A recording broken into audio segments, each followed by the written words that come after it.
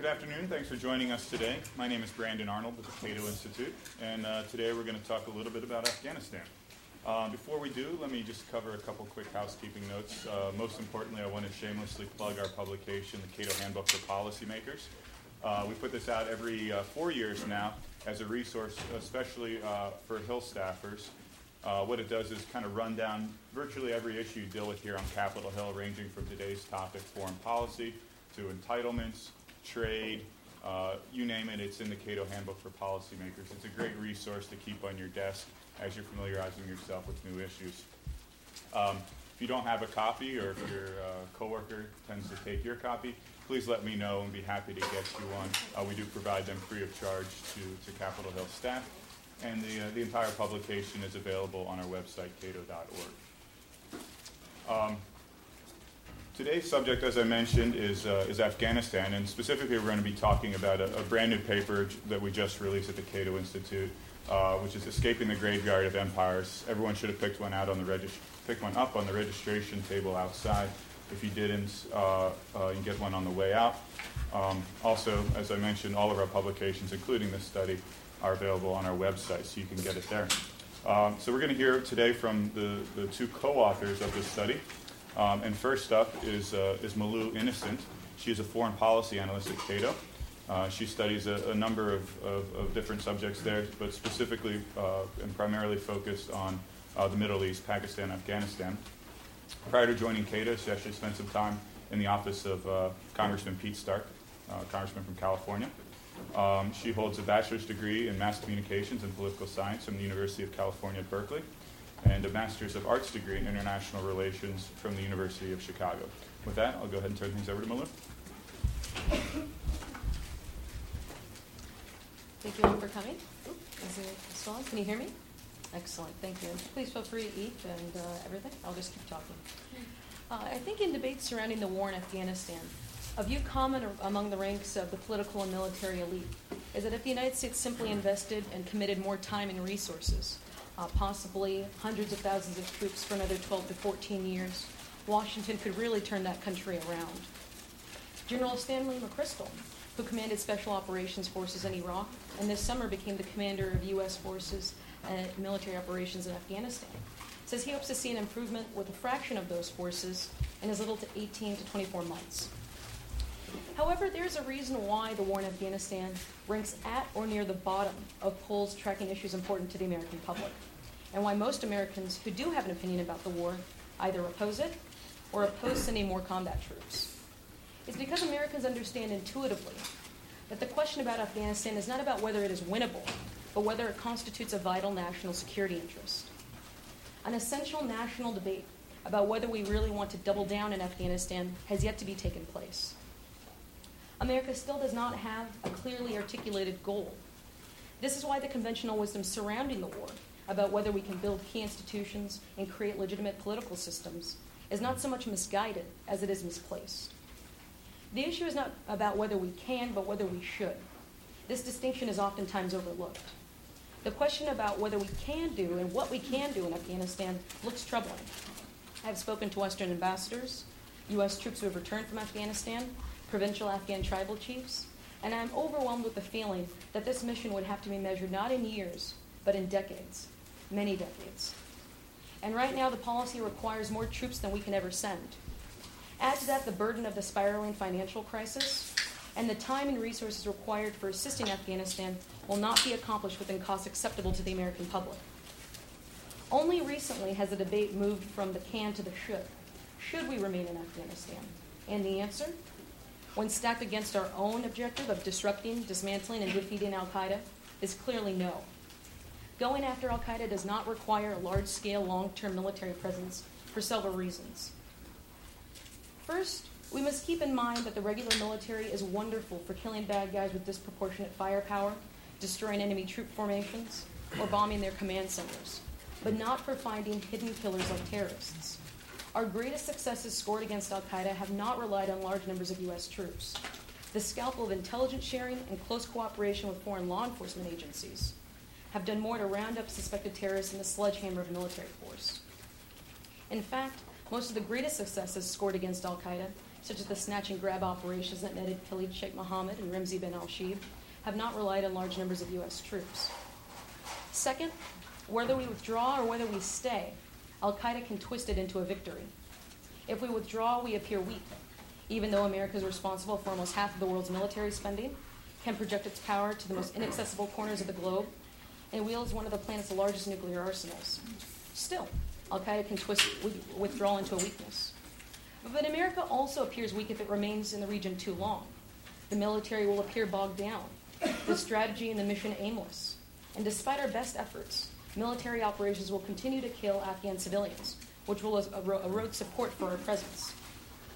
In addition, given the ideological nature of terrorism, our presence will reinforce the revolutionary cause al-Qaeda seeks to promote, and hand jihadists a potent recruiting tool they will be quick to exploit, as we have seen with the proliferation of Pakistani Taliban across the border. In addition, an extraordinarily costly and open-ended military occupation gives Osama bin Laden and his ilk exactly what they want: America's all-volunteer military pressed to cope with a protracted, irregular war of attrition. Policymakers and the public at large keep in mind that Osama bin Laden's stated objective is to ensnare America into multiple and ending wars and to, quote, bleed America to the point of bankruptcy, unquote. Overall, remaining in Afghanistan is more likely to tarnish America's image and reputation and undermine security rather than withdrawal. Third, our policy toward Afghanistan is undermining core U.S. interests in Pakistan. Our drone operations have successfully killed a number of high-value targets and may have seriously degraded al-Qaeda's global capabilities.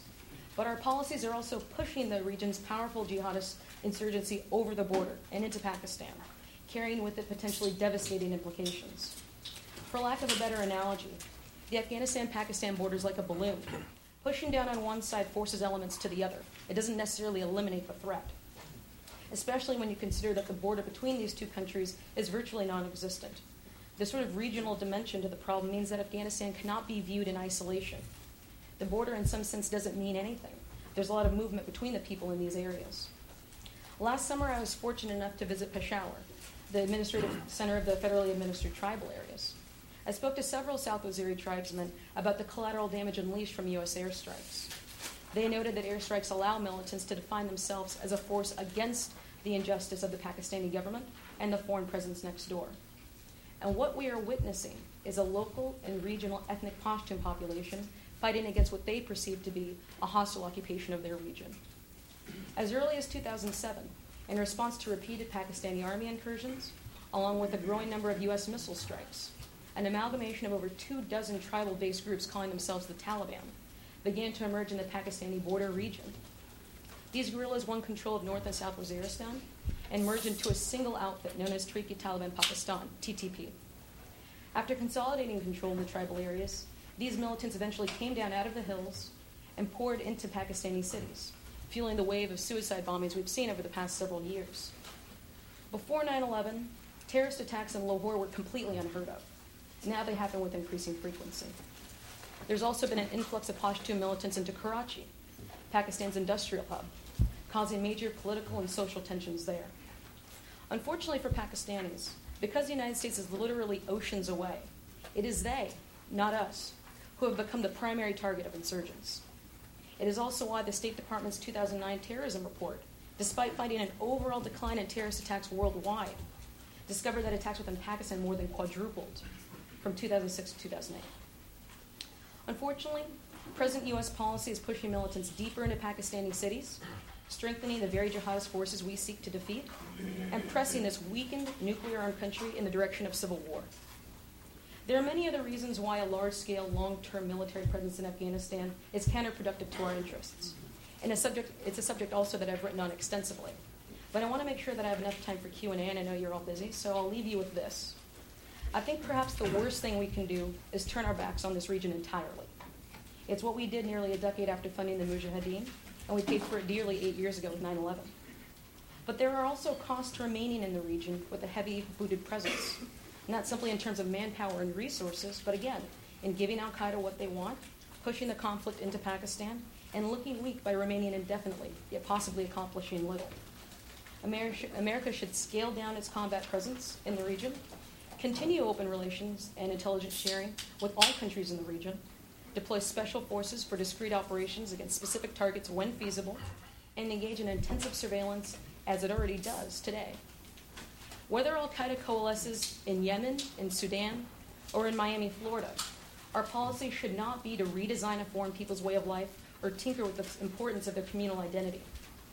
As the war in Afghanistan rages on, President Obama should be skeptical of suggestions that the defeat of al-Qaeda depends upon a massive troop presence.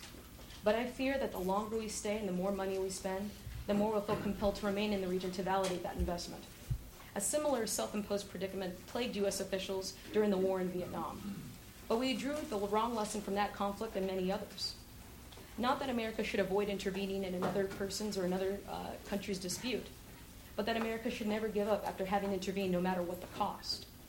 The political discourse has already shifted as to whether this war has become Obama's Vietnam. I believe that whether it will be or not is entirely his decision. Thank you.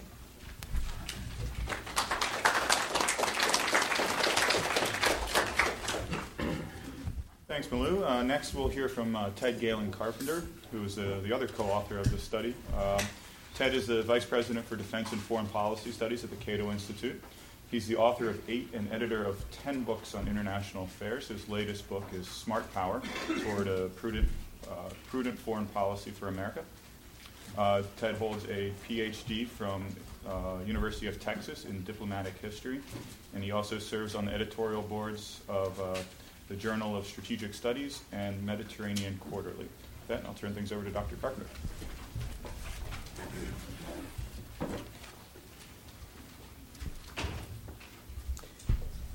Thank you very much, Brandon.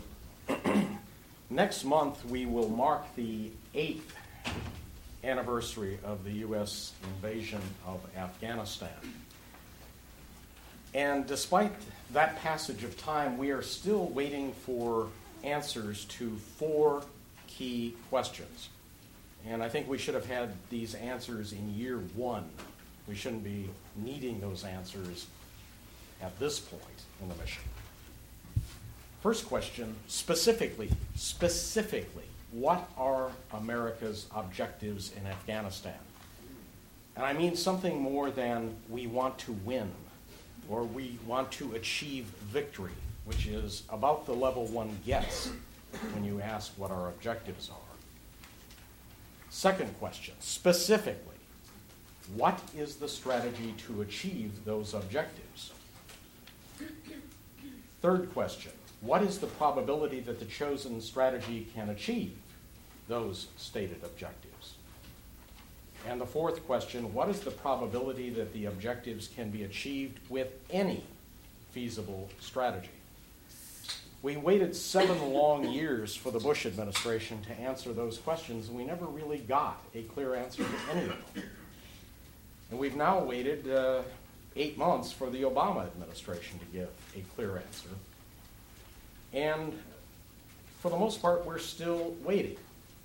Now, it's true. Last week, the administration sent Congress 8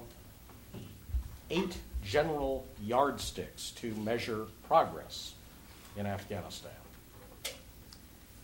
And the administration said it was providing metrics to judge our success. But as critics quickly pointed out, better than half of those metrics were purely subjective.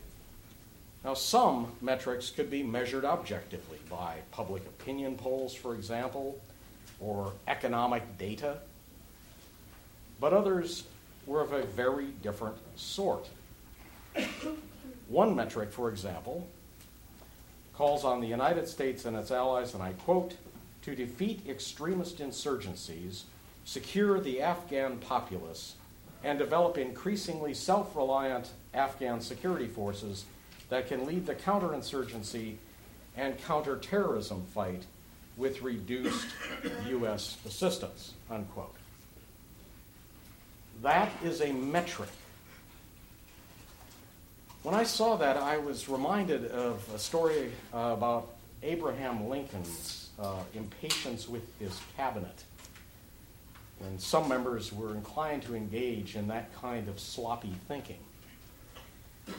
And a frustrated Lincoln finally posed a question to members of his cabinet. He said, "Gentlemen, if you call a dog's tail a leg, how many legs would a dog have?" And some of the cabinet members took the bait and said, "Well, Mr. President, a dog would then have 5 legs." And Lincoln wearily responded, "No, gentlemen, calling a dog's tail a leg doesn't make it a leg. And calling vague goals and aspirations metrics doesn't make them metrics. We are still waiting for specific answers." We started a mission in 2001 to go after Al-Qaeda. But what has happened over the years is that we have drifted into an amorphous nation-building mission of unlimited scope and seemingly unlimited duration. That, I believe, is a huge mistake. Our objective should be limited and straightforward, and that is to prevent Al-Qaeda from again using Afghanistan as a reliable sanctuary to plan and execute large-scale attacks as it did on 9/11. Now, there are a number of missions we don't need to pursue in order to achieve that objective. To start with, we don't need to try to transform Afghanistan into a stable, modern, democratic, well-governed society. That probably can't be done in any case. At least it can't be done at a reasonable cost in blood and treasure in a reasonable amount of time. Afghanistan is largely a pre-industrial, clan and tribal-based society. It's almost a misnomer even to call it a nation state. And I think those of us in the West have a nasty tendency to project our assumptions and values onto very different cultures. And you see that even in geography. You'll see maps that have well-defined countries with precise boundaries. The country is of a certain color on that map, and there's a nice star somewhere in the center to designate a national capital. In many parts of the world, that's really not how things work. We are taking a system that has been largely confined to the modern industrial world and applying it in a very different and inappropriate setting. Moreover, nation building has a lousy track record, even in far more promising environments than Afghanistan. A second mission we don't need to pursue is to win the war on drugs in Afghanistan. I have to admit that particular mission drives me crazy. There was an important report to the Senate Foreign Relations Committee on drugs in Afghanistan, and the report reached a rather surprising conclusion, namely that there was no evidence that there were substantial revenues from the opium trade going to Al-Qaeda. To the Taliban, yes, not to Al-Qaeda. The reality is that illegal drugs are a pervasive part of Afghanistan's economy, at least a third of the country's gross domestic product. Now, supporters of the counter-narcotics mission as part of the broader mission in Afghanistan will always say, but, the Taliban and Al-Qaeda get a lot of their revenues from the drug trade. Well, it's true, at least with regard to the Taliban, but it's also true that pro-government factions are up to their eyeballs in the drug trade. Counter-narcotics efforts undermine our larger mission, however we define that larger mission. It alienates local and regional power brokers whose support for the U.S. NATO mission and for the Karzai government is critical. And even worse, when we adopt crop eradication programs, it alienates Afghan farmers. It swings them in the direction of the insurgency. It dries up sources of information that our troops need about movements of al-Qaeda and Taliban forces. This is a mission that we need to abandon entirely. And finally, I would argue we don't need to crush the Taliban to achieve our legitimate objectives regarding al-Qaeda. I think we've made a rather large mistake in conflating al-Qaeda and the Taliban.